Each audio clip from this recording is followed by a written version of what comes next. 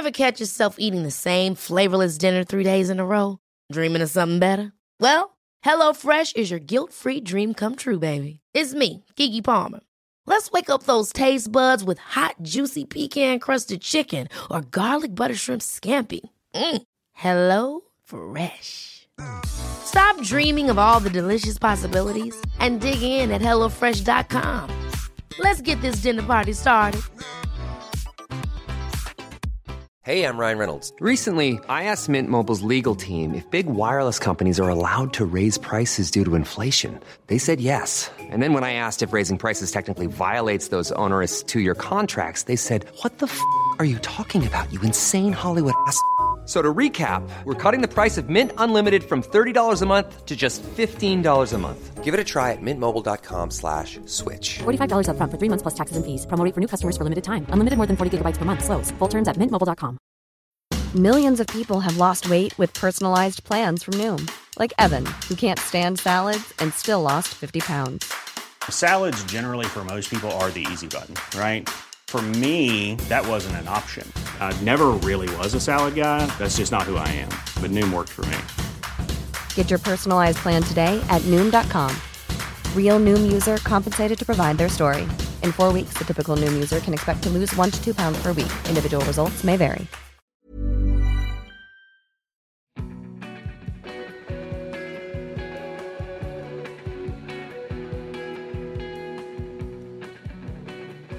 The guy upstairs is typically playing his piano.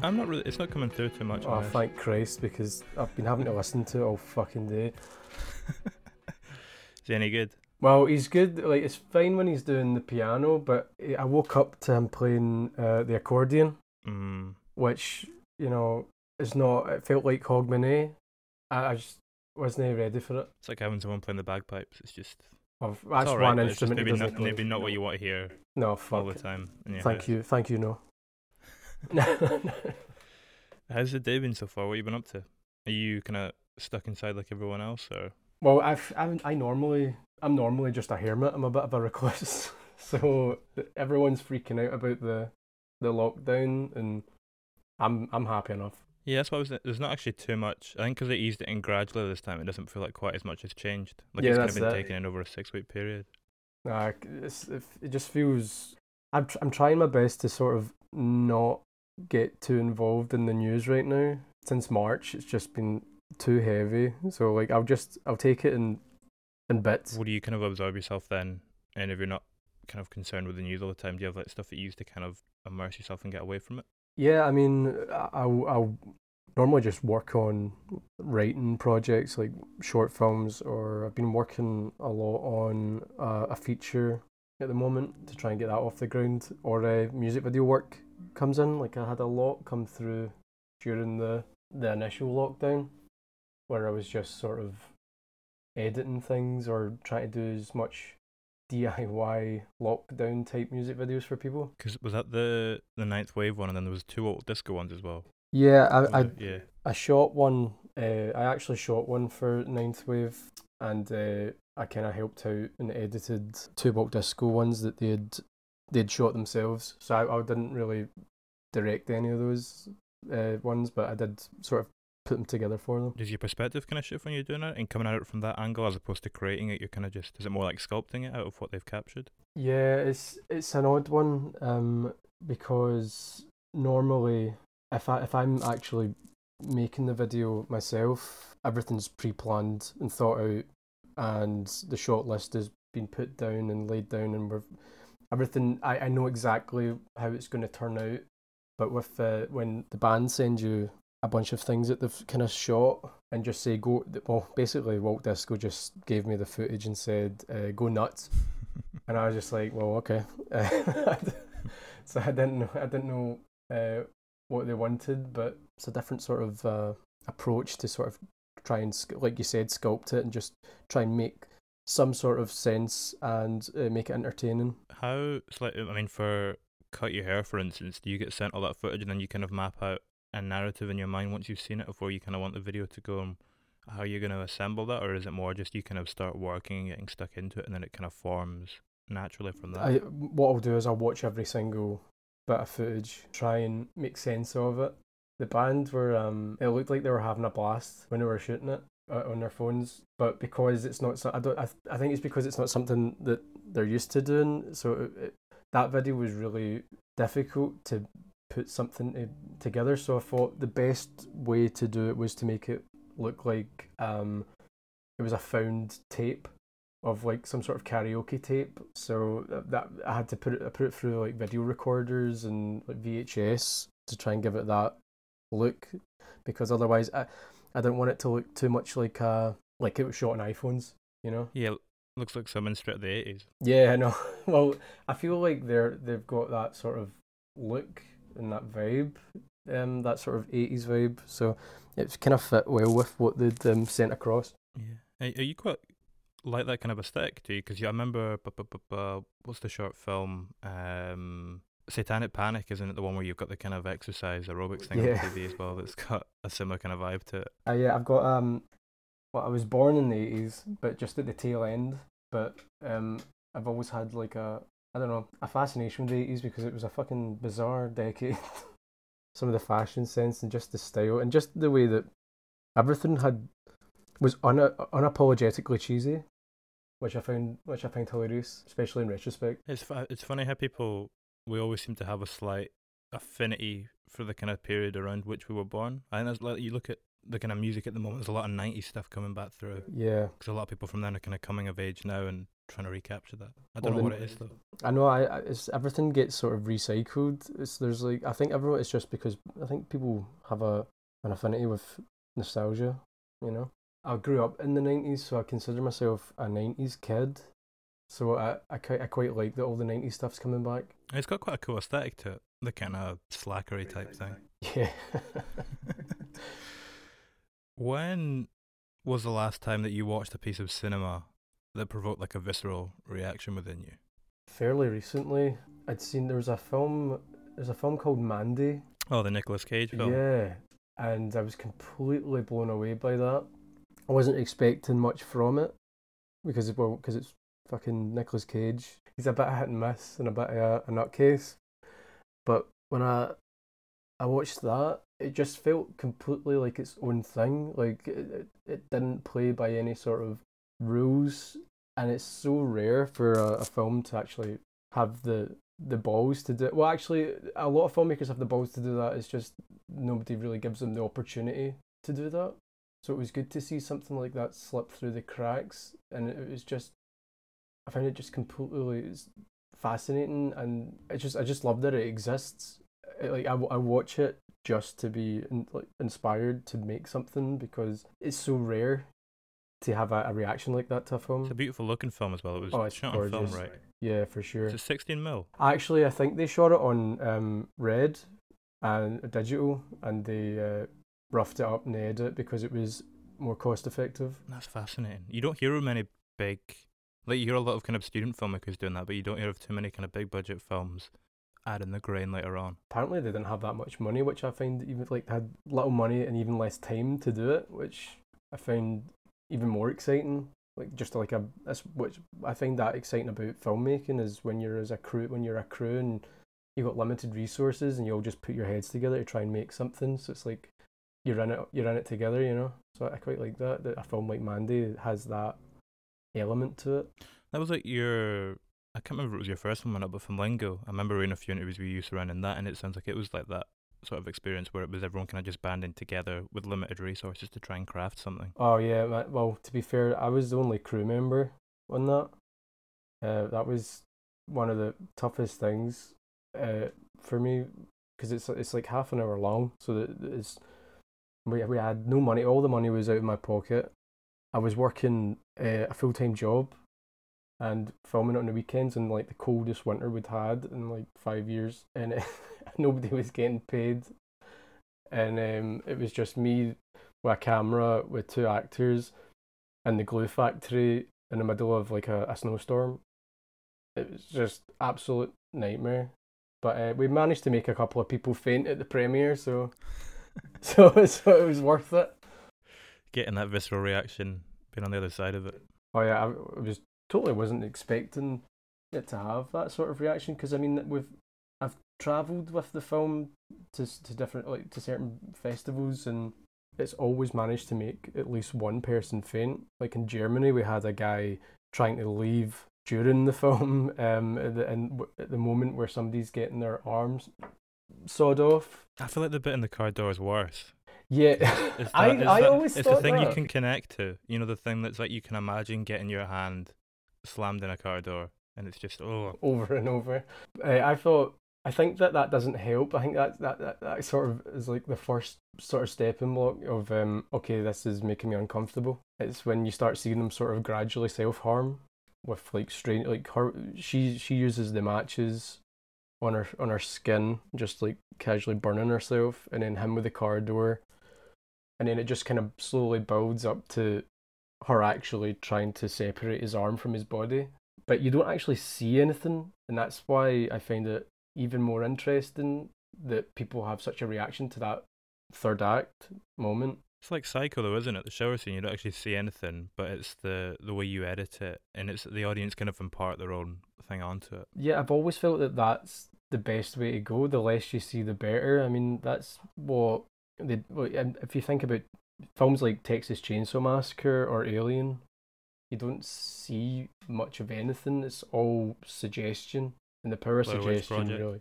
Oh yeah, Blair Witch Project, it's literally fuck all happens, but fuck me, I was terrified when I saw that when it came out. I think part of what sells it as well in Flamingos is screaming, because it's like Tim Roth in Reservoir Dogs, like that kind of like yelp when he's in the back of the car. It's the same sort of thing. It's that scream that's coming from another place, and it's just awful. I know. I remember when we were filming it, Chris Curran plays the guy who gets his arm cut off, and he was just we hadn't rehearsed it, so I wasn't sure what he was going to do with it.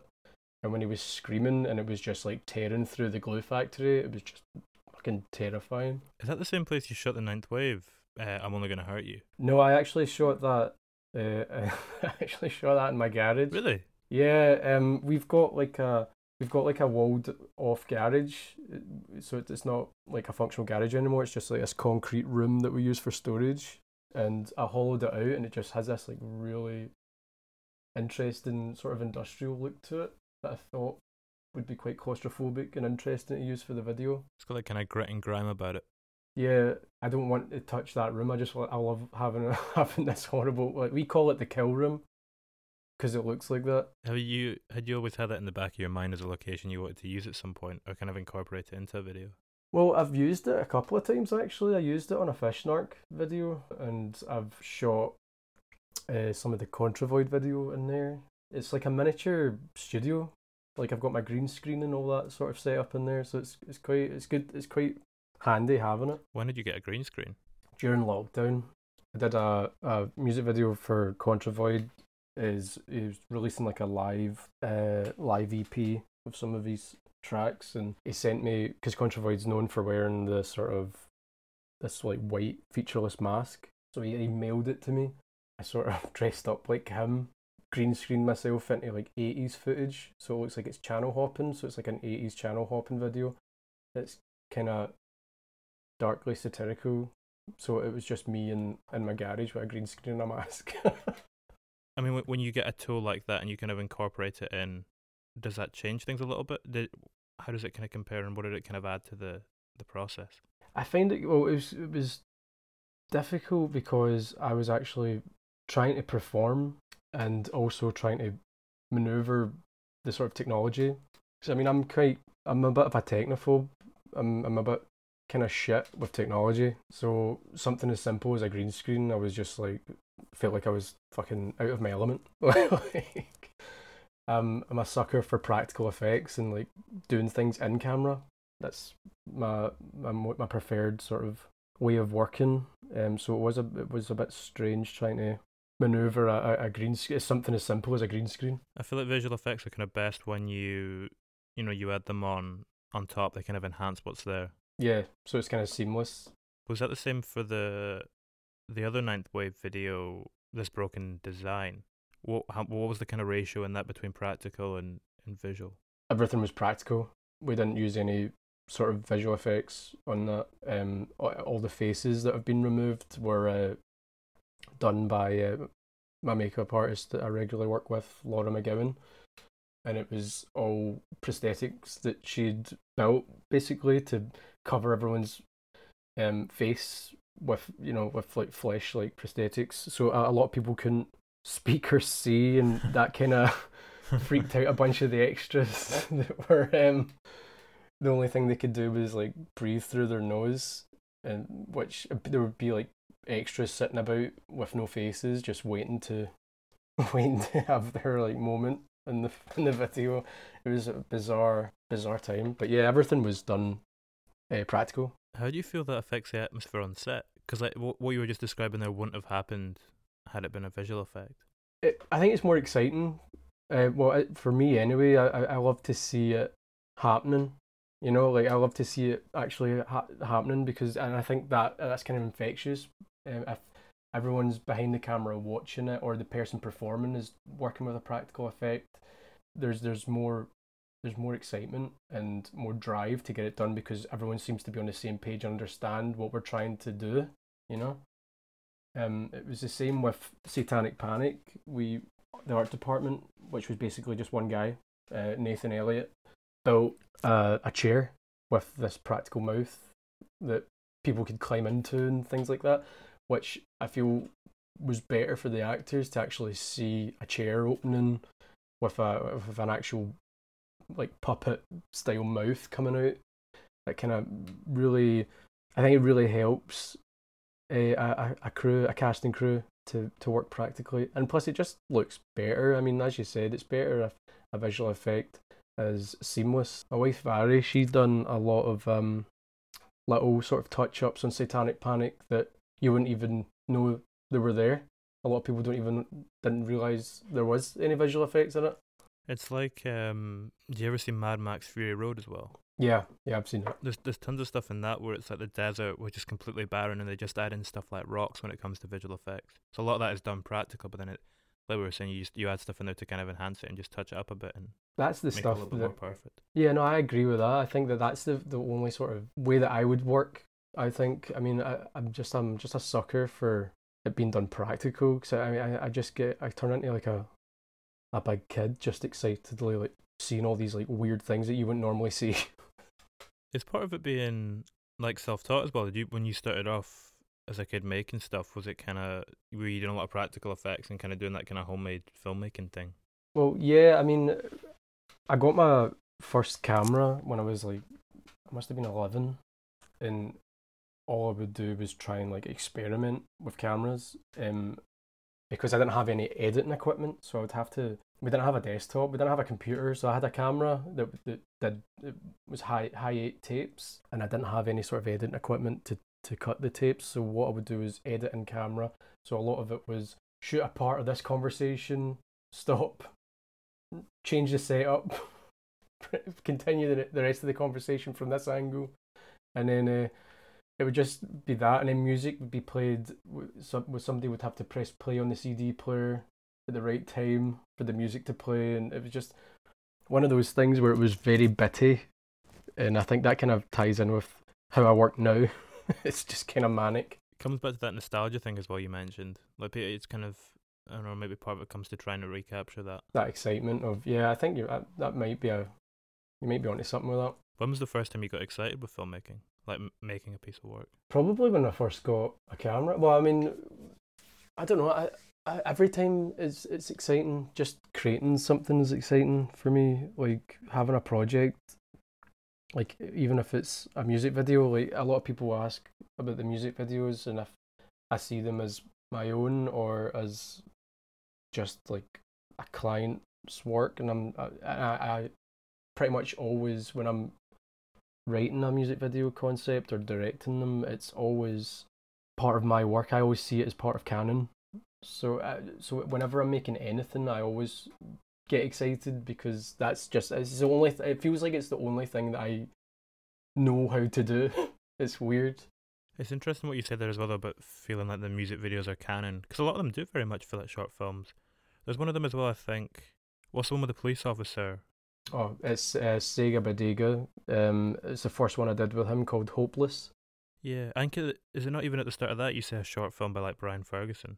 like instead of a music video? Oh, it likely does. I think there's something like that at the start.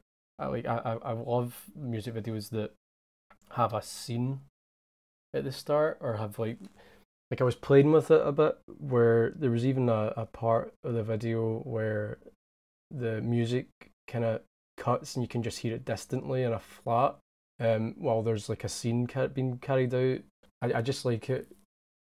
I just like trying to make like a music video more than just a music video, you know? Yeah, kind of playing with the audience's expectations a little bit. Yeah, surprise them. Make it more exciting. Do you ever have ideas then kind of pre-existing that you incorporate into a music video, or is it very much you'll hear the music and it'll spark, an image within you or something? It's normally the music. Like if an artist sends the track, I'll just listen to it non-stop, like forever, and then over and over and over, and build an idea, and then I'll put the concept together and send it off. So I feel it's really important to not use. I wouldn't like to shoehorn a pre-existing idea into something. I feel it's really a testament to the track itself to really come up with something original that really fits. So you, as you listen to, maybe each time you listen, like another idea is sparked, and then it kind of starts to snowball. Yeah, pretty much. I mean, I've always used music as a sort of springboard for ideas. I get a lot of my ideas from music. I always have. So I mean, being able to do music videos, really, that sort of way of working really lends itself to it. What was the first image that came to mind when you heard This Broken Design? Jumping off a building. No, no, I don't know. Like that one, I can't remember what sparked the idea of a mime jumping off a building over and over. When I heard it, I kept thinking about sort of industrial buildings. I mean, and that sort of led to what would be interesting about a building. And I was like, well, when you're on top of it and seeing how high you are, and then I was like, and then the sort of fear of heights and being up there and the sort of vertigo of it tied in it, and then all the little blocks would fall into place, and it would just like sort of spiral from there. There is something weird about being up that high. Like well, human beings aren't really supposed to have that kind of perspective, are they? Like looking at a straight drop from that. Well, when we were on top of that building, there was it Storm Irma or something like that was happening, and me and the camera crew were dressed in like human-sized Johnny bags. It was like a bunch of condoms on top of this stupid big building. We were almost getting blown off. Like it was so difficult to even like walk on this on the top of this massive high rise, and we had to have the actor dressed as the mime standing on the edge of this building, and it was just an absolute fucking terrifying nightmare being up there. But most of my shoots are like that. I mean, some of the stories of the shoots are just fucking crazy. Where about did you film that? We filmed, the building was in 2 different locations. So the interior was shot in this sort of derelict block of flats that was oddly attached to this shopping centre in Cambuslang. The actual exterior building with us on the roof was shot in this an old college building in Hamilton. Did you have a location scout, or do you go in and do that yourself? How do you kind of find out about these places? Oh, well, we would hunt for them. I mean, my producer at the time, Aidan O'Mara, he was hunting for places. Like, we'd scouted a couple of places, but they wouldn't actually, none of them would let us throw a dummy off the building.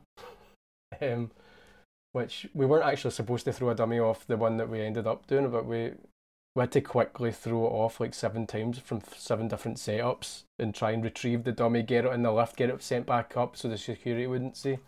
But it's an absolute nightmare. That poor dummy. I know, well, the thing was in bits at the time we'd finished. I can imagine.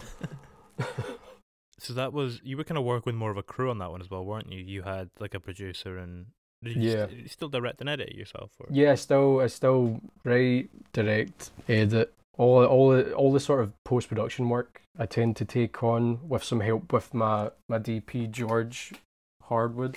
But yeah, I had a producer on that one for the first time because it felt like a bigger project, and I wanted to try and make a bigger video to the previous ones, because I feel like every video should be bigger, more of a challenge, really. Yeah, I mean, I guess you're incorporating everything that's come before as well, so everything is kind of just a step forth from that, and it kind of expands naturally to a wee extent. Yeah, definitely. I mean, so you're kind of a bit of a polymath, when it comes to like producing, writing, directing, editing.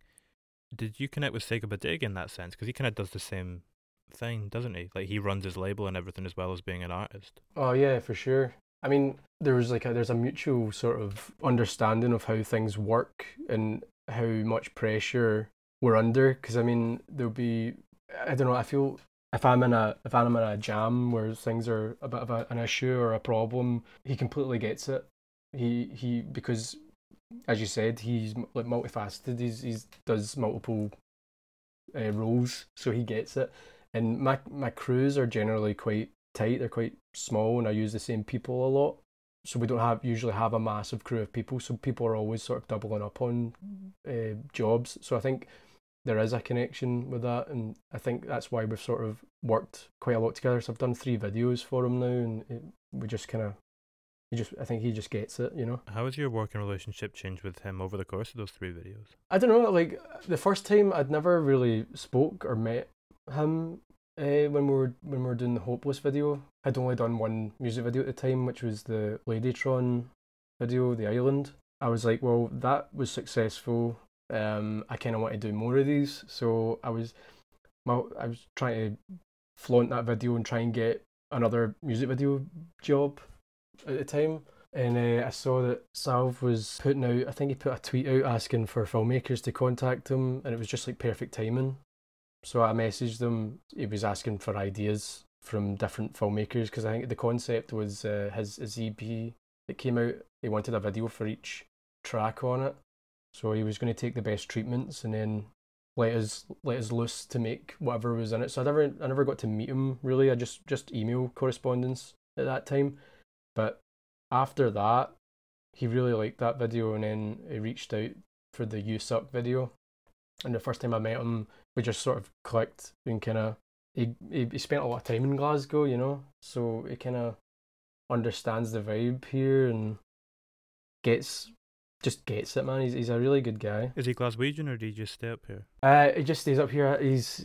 I could be wrong. I'm fairly certain he's Irish, because he's got a bit of an Irish twang when he speaks, but I don't want to be like assuming. But I'm pretty sure he went to school and kind of grew up in Glasgow, but I could be wrong. Yeah, is there kind of a kinship when people come from the same place? Like when you bump into people in the industry and you're kind of both from Scotland or Glasgow, does it lend something to it? Or? I definitely feel that, especially with Scottish people, because I feel like as a country we can be quite patriotic, and we never really get, well, considering politics, how we never really get our say. So as a country, and as you meet another Scot, especially in the creative industries, it's like, well, fuck these cunts. We don't need to make. We can make something here, and we don't have to answer to anybody else. You know, I think there is like an exciting sort of a kinship to that.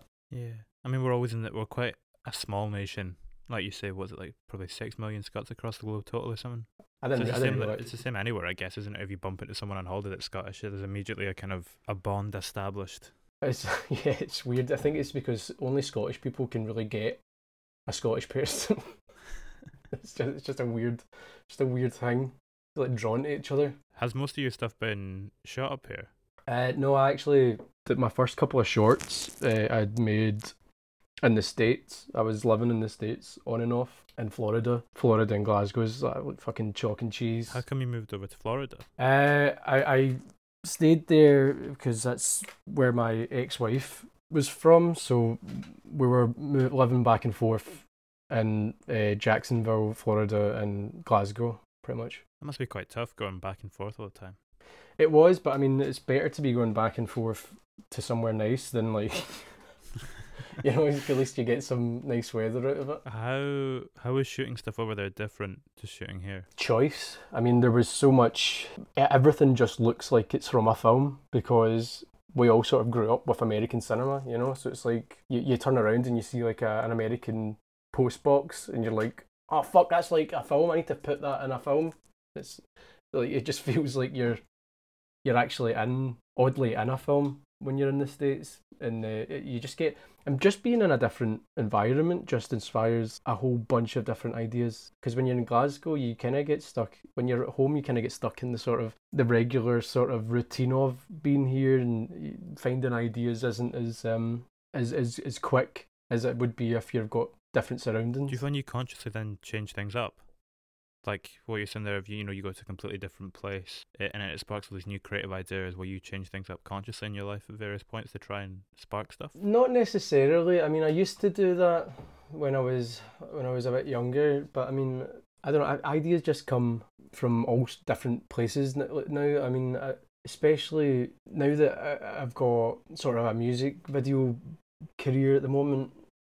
Like, everything is really fast and quick. So I mean, I'm always working, so I've never really got the time to sort of sit back and think, oh, well, I'm going to focus on this and that. Plus, I've got this feature film that I'm trying to get off the ground, so all my focus is really on that when I'm not doing music videos, so I'm not really looking to sort of change my surroundings to gain any more ideas. It seems like the rhythm of your workflow's changed quite a bit then, has it? I don't know, I feel like I've always been... I'm a bit of a busybody that way. Like, I'm always got to be making something. Always, like, I wear myself out a lot, but within like 4 days after finishing something, I'm like keen to get going on the next thing. So it's just one of those things. Do you remember the first time, or the kind of age you were when you realised that, and you felt this need that you had to be creating things all the time? Well, I always felt like, I wanted to make films ever since I was like, when I was 4. So, I mean, I was always wanting to make stuff from then, but we couldn't really afford a camera or anything like that when I was a kid. So what I would do was I would draw up film posters for film ideas that I had and sort of try and create the marketing for it rather than the film. So I was always creating stuff even as a kid. So, I mean, it's always been a thing that it's always been there. I mean, I initially, I remember it was between when I was a kid, it was between being a film director or being a cartoonist. So I would always be drawing up comics or trying to persuade my folks to sort of shell out some cash for a camera. It's interesting you were into your cartoons. Have you ever done anything with like animation or working that into a film? I actually haven't. I mean, I've had some animation in one of my shorts, Umbilical Glue, but that was an LA based sort of animator that did the sort of titles for that. But I've never thought to sit down and sort of animate something. Again, though, I would take live action over animation because I just find it more exciting, I guess. So I kind of sort of lost touch with the idea of being a cartoonist when I was, I don't know, I was still in single digits at that time. I guess it's difficult as well. We were speaking at the start about the reaction Flamingo got in terms of people fainting in the cinemas and that idea of visceral cinema. You don't really get that quite as much with animation in the same way. I agree with that. I mean, I feel like live action can probably give you more of a sucker punch than I think it's probably easier to relate physically and more viscerally to something that's happening to a person than like a talking dog, You don't see enough talking dogs films these days. That's true. We should get more talking dog films going. In fact, you know what? That my new career path, talking dogs, visceral talking dogs. I like the idea of a Glaswegian talking dog film. Just one kind of cut about Glasgow. I'm on it. With a really harsh accent. I'm on it, Alex. I'm gonna do it. When you were growing up and stuff, were you quite into like exploitation cinema? Were you looking for something that was going to kind of provoke a reaction? Once you kind of start to move away from animation and focus more on the cinema side of things? Not necessarily. I just wanted to make films. I mean, when I started to get into my teens, I started getting really heavily into horror films at the time, and just wanted to be the next Sam Raimi, make the next Evil Dead 2, I wasn't... Oh, well, to be fair, when I was in college, I went through a period of being obsessed with Chris Morris and Brass Eye and Charlie Brooker's early stuff, and one of my college projects was I wrote a script for a short film about a morgue attendant who was sexually obsessed with this child murderer, and the the college, the head of the department was freaked out and just said we can't make this, and I was like, but it's a comedy, and they were just like, no, it's no funny, and your lead character is disgusting, he's despicable, and I went, aye, but that's what's funny about it. But so it's just one of the things. But I did have a time where it was like that. But my sense of humour it can be quite dark at times, which I feel can come through in the work. But I'm never ever intentionally trying to provoke a reaction. It just sometimes accidentally happens. I quite like. What you're speaking about the sense of humour. I like the idea of a sense of humour being, if you look at it from a certain angle, it's completely tragic and disgusting, and if you look at it from the other angle, it's hilarious. That's exactly my sense of humour. The sort of things that people find sad and tragic. I'll find it funny that they find it sad and tragic, so then they become the joke in a way. Just this absolute sick bastard at times. Do you get quite surprised by audience reactions sometimes to your film then? Are you ever kind of maybe having a wee chuckle on the audience is sitting there stony faced, absolutely terrified by something that's going on? Oh yeah, well I mean it was I mean it was hard to keep a straight face. We were we took Flamingo to Germany, and it was playing at a festival there, and the guy was trying to leave in the middle of the amputation scene, and he was trying to leave, but on the way out, he has to walk in front of the audience to get to the exit. He lost consciousness and fell through one of the front speakers. Ooh. And it stopped. They had to stop the film, and there was like a loud sort of like noise, and it was just they had people running out and trying to grab him and remove him, and I was concerned for the guy, but at the same time, it was one of the funniest things I've ever seen. Because it was just so ludicrous. It was just like, how could this happen from something daft that I made in the fucking a factory in town in Glasgow? Do you notice anything different about that film when you saw it on the big screen? Like just in terms of watching it? Sound. I would always ask them to crank up the sound, and also I would ask them to put the temperature up in the room. I really wanted it to be a stressful environment. Because I remember we were playing, it premiered via the Skinny were presenting it at the Glasgow Short Film Festival, and it was playing at the CCA for the first time, and there was a couple of films that were made through the Skinny shown before it, which were nowhere near the same tone as Flamingo, and I don't think they were prepared for this like half-hour dread-filled sort of stress box of a film. And I was supposed to do a Q&A, and then all we saw was like two people dropping and just lying there, and then the house lights came on, and I wasn't sure what was happening, and then the Skinny were telling me to leave and get out, and then there was people running from the bar and the CCA to the room to do CPR or whatever, I don't know, something like that. And my pal's girlfriend at the time was training as a doctor, and they stayed behind to help people, and I'm standing at the bar going, fuck me, I just killed two people. Amazing. How much sleep did you get working on that film? Absolutely none. I mean, I barely sleep anyway. My brain's always always going.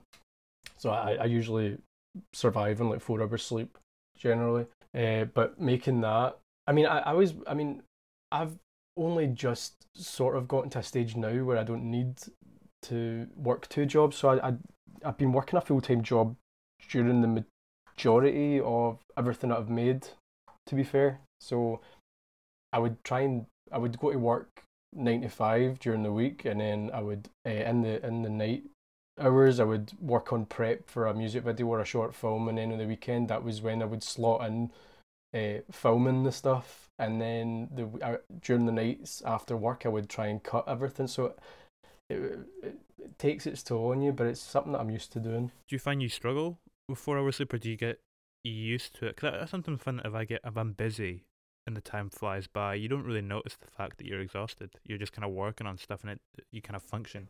Yeah, I feel it's something you can train your body to do, and also drinking like fucking gallons of coffee helps as well. Although I've got lots of like nervous energy, so I'm always like I talk with I'm part Italian, so I talk with my hands a lot.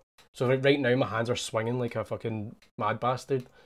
But I usually I usually drink like gallons of strong coffee as well, so I'm like jumping off the walls all the time. You do, your body just kind of gets used to how you treat it, so treat it like shit. It's not Ricky Gervais who says he treats his body like an old car. That's pretty much it. How do you channel that nervous energy on set? Is it something that kind of comes into play there? Oddly, that's the only place where I'm calm. Like, it could be the most stressful environment, but it's because we've only got one shot at it, and I'm really prepared for it. So everything kind of runs smooth. Plus, I need to have my director's head on, because when you're leading a crew of people, the last thing you want is somebody fucking manically running about, jumping off the walls, you know? Yeah, I think on set, the only time that sort of energy comes out is when I'm really excited by what we're doing, which is often, as we were talking about the practical effects, that often like sparks that, and I feel that it's infectious and people get really involved and excited, especially because it's a small crew and we're all banding together as a team to try and get this thing made. It gets to that point where you're on hour 10 of of day one. You're all just like, we need to fucking get this done, man. We need to get this done before one of us fucking dies. What's your typical kind of shooting day hours wise? Oh fuck! I think often it can be up to 18 hours. We'll do 18-hour days, jammed into 2 days. So I remember we did the first music video I ever did was the Ladytron one, and we shot it over 4 days, and each of those days were like fucking 10-hour days. And Is that the one with the car crash? No, it's the one where there's like a humanoid sort of escapes from a facility and being tracked down, and then they ultimately set her on fire at the end. It's like I'm surprised Ladytron even let me make it, because it's fucking like they approached, like Helen Marnie from Ladytron approached me to do a video for them, and I'd never done a music video. The only thing I'd done was my weird wee short films about fucking people fantasizing about belly buttons and cutting their arms off. So I was like, why the fuck does Ladytron want me to make a video for them? And then I was like, well, fuck it, here's an opportunity, go big or go home. So I wrote this fucking bizarre, insanely dark video. Helen was all about it. They were just loving it, and I'm surprised that they stuck by it. They loved it, because it got quite a reaction out of the fan base for it having such a visceral ending. A lot of people seem to are really affected by it, or disturbed by it, or just fucking really like it because of that. I think it was probably a great idea that we found each other, because they had that sort of hiatus for a while, and then they came back, and then this video was a bit of a punch to the fan base, like a kick up the arse, like, here we're back, you know? Yeah, you want someone that's going to shout. Yeah, exactly. I mean, you said that was 2 18-hour days. Well, the Ladytron one was 4. 4 18-hour days. 4 up to 18-hour days. We did a Fish Narc video in a hospital set, and that was like an 18-hour day, and it was absolutely fucking insane. It was just before the lockdown and all that sort of stuff came in, so like tensions were kind of high at the time, and Fish Narc had flew out from New York to shoot the videos here, and the whole thing was just crazy. But yeah, we often like jam pack 18-hour days. How did you initially connect with him? Because he's Washington based, right? I think he's from Seattle, but he stays in New York now. His management reached out because he had seen the Boy Harsher video that I'd done, and he was adamant about working with me, so they decided to fly him out from New York to shoot 2 videos here back to back, purely on the fact that I'd done the Boy Harsher video. How does that change your approach when you know you're doing two back to back, are you looking at ways you're kind of going to connect them a little bit stylistically and kind of keep a cohesive tone, or do you still view them very much as individual separate projects? Individual. I don't feel comfortable putting two videos together. Like I don't like any sort of connective tissue to the narrative, if there is one. I really feel like every song has its own vibe, and I feel like it's important for the video to sort of have that, like the visual component needs to have its own element to fit, its own aesthetic to fit that sort of sound. I mean, when it comes to music videos, do you tend to find them more driven by images, like the visual side of it, or the narrative, the kind of underlying, current that runs through? Because my background is narrative film, I often go that route. It's something I can't help. So as soon as I get an idea, it's often quite a linear idea, more of a narrative than it is abstract images. Although I'm trying to sort of experiment with that with some things that might be coming up. So we'll see. I mean, I think with the music videos as well, they're quite stripped down narratives. Like that you kind of have quite a basic structure going through the middle of it, which you then kind of build around. I mean, like if you think of the Ninth Wave video again, for example, that's just a guy throwing himself off a building again and again, and there's obviously things that kind of tie into that, but it's quite a simple narrative that runs through the core.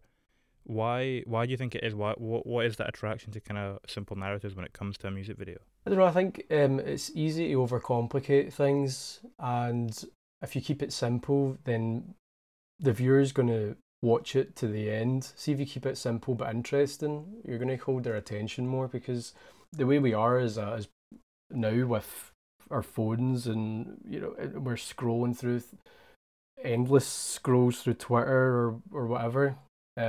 It's hard to keep people's attention now because there's so much going on. So I feel like if somebody's going to sit down and watch a video, keep it simple, make it really interesting, and make it look really fucking good. And I think overcomplicating a music video can, I don't know, I feel like it can damage it and also take away from the track itself, because I really want the video to be like champion the track rather than take over from it. I mean, it comes back to the Walt Disco videos as well. Both of them are quite quick cutting and they move at a pace. Again, because I think those songs are only like 2.5 minutes long each, aren't they? Yeah, I think so, yeah. So you've not got too much time. You've kind of got to pack quite a lot into the runtime. Yeah, I mean, well, when they'd filmed all their stuff, they'd filmed more than enough. I think the first video, when they sent all their footage over, there wasn't enough of it because it was their first sort of go around at it. So it was a bit trickier to try and construct something from that and make it fast and exciting, even for like a short sort of runtime on the track. With the second one, they went more out words of, like, they wanted to create more of a narrative, and I think their first attempt, they really grew on that and decided, like, okay, we need to make sure we get this. It was exciting to see all these people that had done a video in their flat for a laugh, like, actually think something out and plan it out, and I thought that was really exciting to see them do that, and it was a pleasure constructing it for them. Can you feed off that energy, like that kind of creative momentum that they kind of had going from one video to the next? I'm not really sure. I mean, I was quite separate from the band. I've never really engaged with the band. I normally speak with Walt Disco's manager, Hamish. It's very rare that I've actually spoken to any of the band. I felt a bit of like an outsider, really, in like just constructing it for them than I was as actually part of the... I would have much preferred to have been part of the film, making it and shooting it and doing like something that I would have wanted to do for them.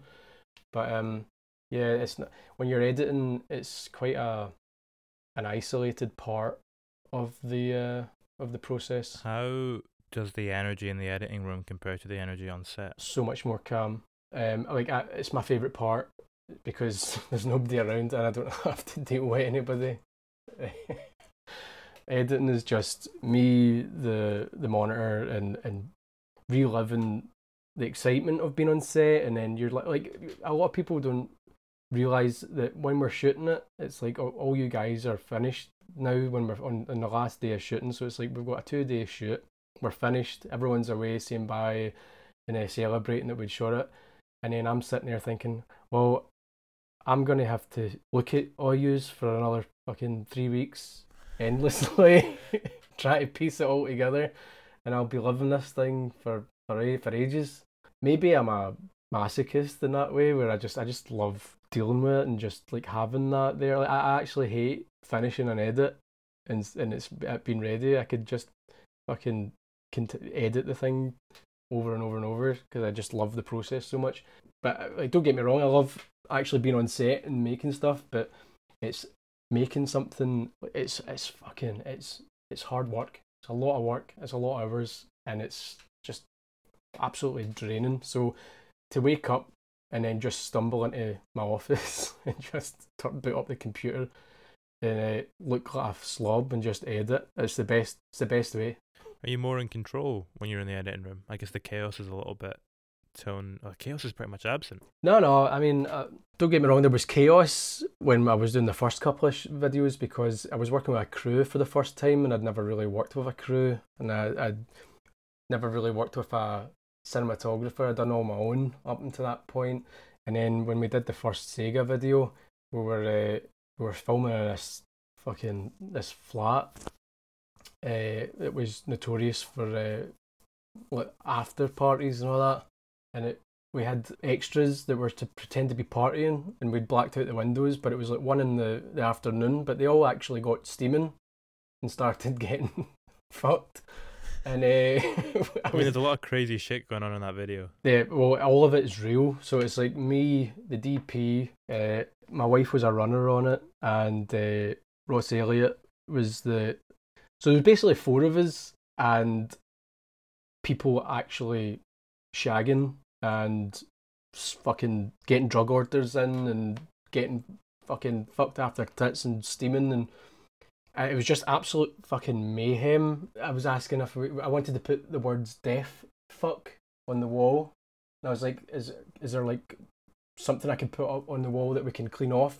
And they were just like, "Nah, fuck it, we'll do it." And then they just started like scrawling "deaf fuck" in black letters all over this, and apparently that's still there. People go to that flat for after parties, and that "deaf fuck" still scraped into the wall. Whose flat is this? It was through an art collective. Can't remember, which is really annoying. But I got it through Where People Sleep is the art collective, and they usually do sort of exhibitions in this flat space, but they actually live there.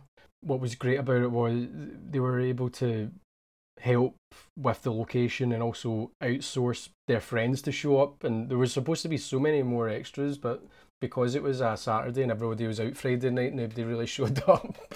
So we had to get we got as many as we could, and then just tried to like cheat it. But the people that did show up ended up, because it was a long day of shooting, and we were like belting out music and using these sort of industrial strobe lights that were like burning their retinas, and like fog machines and all that. And it got a bit intense to the point where I think they were just like, well, fuck this, let's just have a party. And then they were all just gone nuts while we were in the middle of it trying to film as much as we could. It gets less intense for them, but far more intense for you. Oh no, it was chaos. I mean, there's people I've worked with before that showed up to be in it to do like a simulated sort of sex, because it's maybe a sex party, like it's meant to descend into that, and instead of it being simulated, it just ended up the guy just chomped on hundreds of Viagra, and then ended up they were actually shagging, and we were just like, the guy was like, how's this position? And I'm just fucking like, fuck knows, man. I can't believe that they're actually shagging. And I'm looking around at my DP George and the first AC Ross, and they're just like nervous, standing in the corner, positioning the camera, trying not to look at it, and it's just fucking mayhem. It was one of the craziest shoots. What else is up there? The first Ladytron was absolute chaos, because we were using pyrotechnics without any sort of supervision. So we had a flamethrower and all that, and my wife stars in it, and she plays the humanoid. So she like shaved her head and was basically put through the ringer, man, on that, as much as all of us.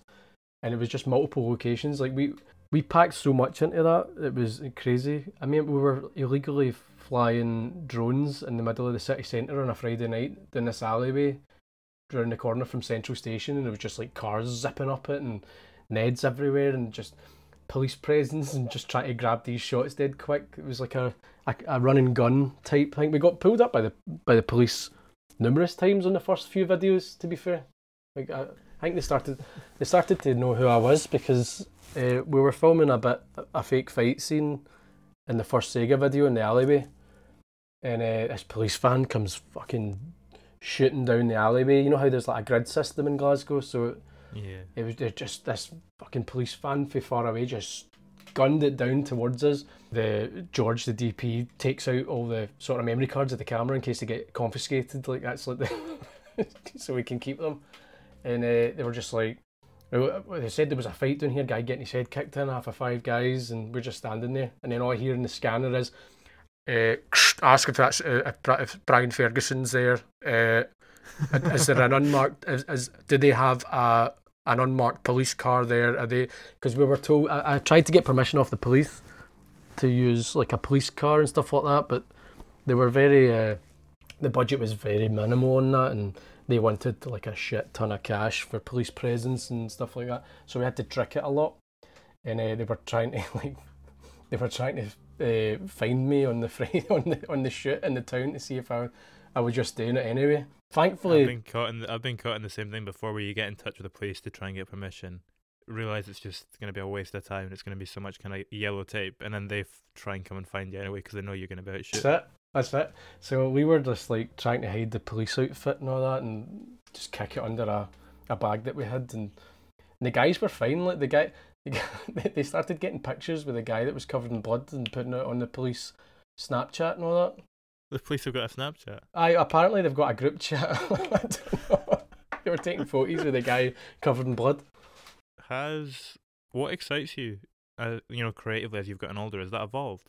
Not really. I mean, I'm a bit of a big kid in that way. Like, every aspect of making something really excites me. So, I mean, it's been in a position now where work comes regularly. It excites me because that means I'm able to do the stuff that I love doing more. I mean, there's nothing worse than when you're desperate to make something and you don't have the resources and there's nobody really knows who you are yet and no giving you a chance. I mean, I was so lucky when Ladytron had reached out to me. That was such it was a wee break for me at that time, and I feel like just having the opportunity to make stuff and work with really great artists that are pretty established, and having the honour of putting a visual component towards like something great that they've made is just really exciting in itself.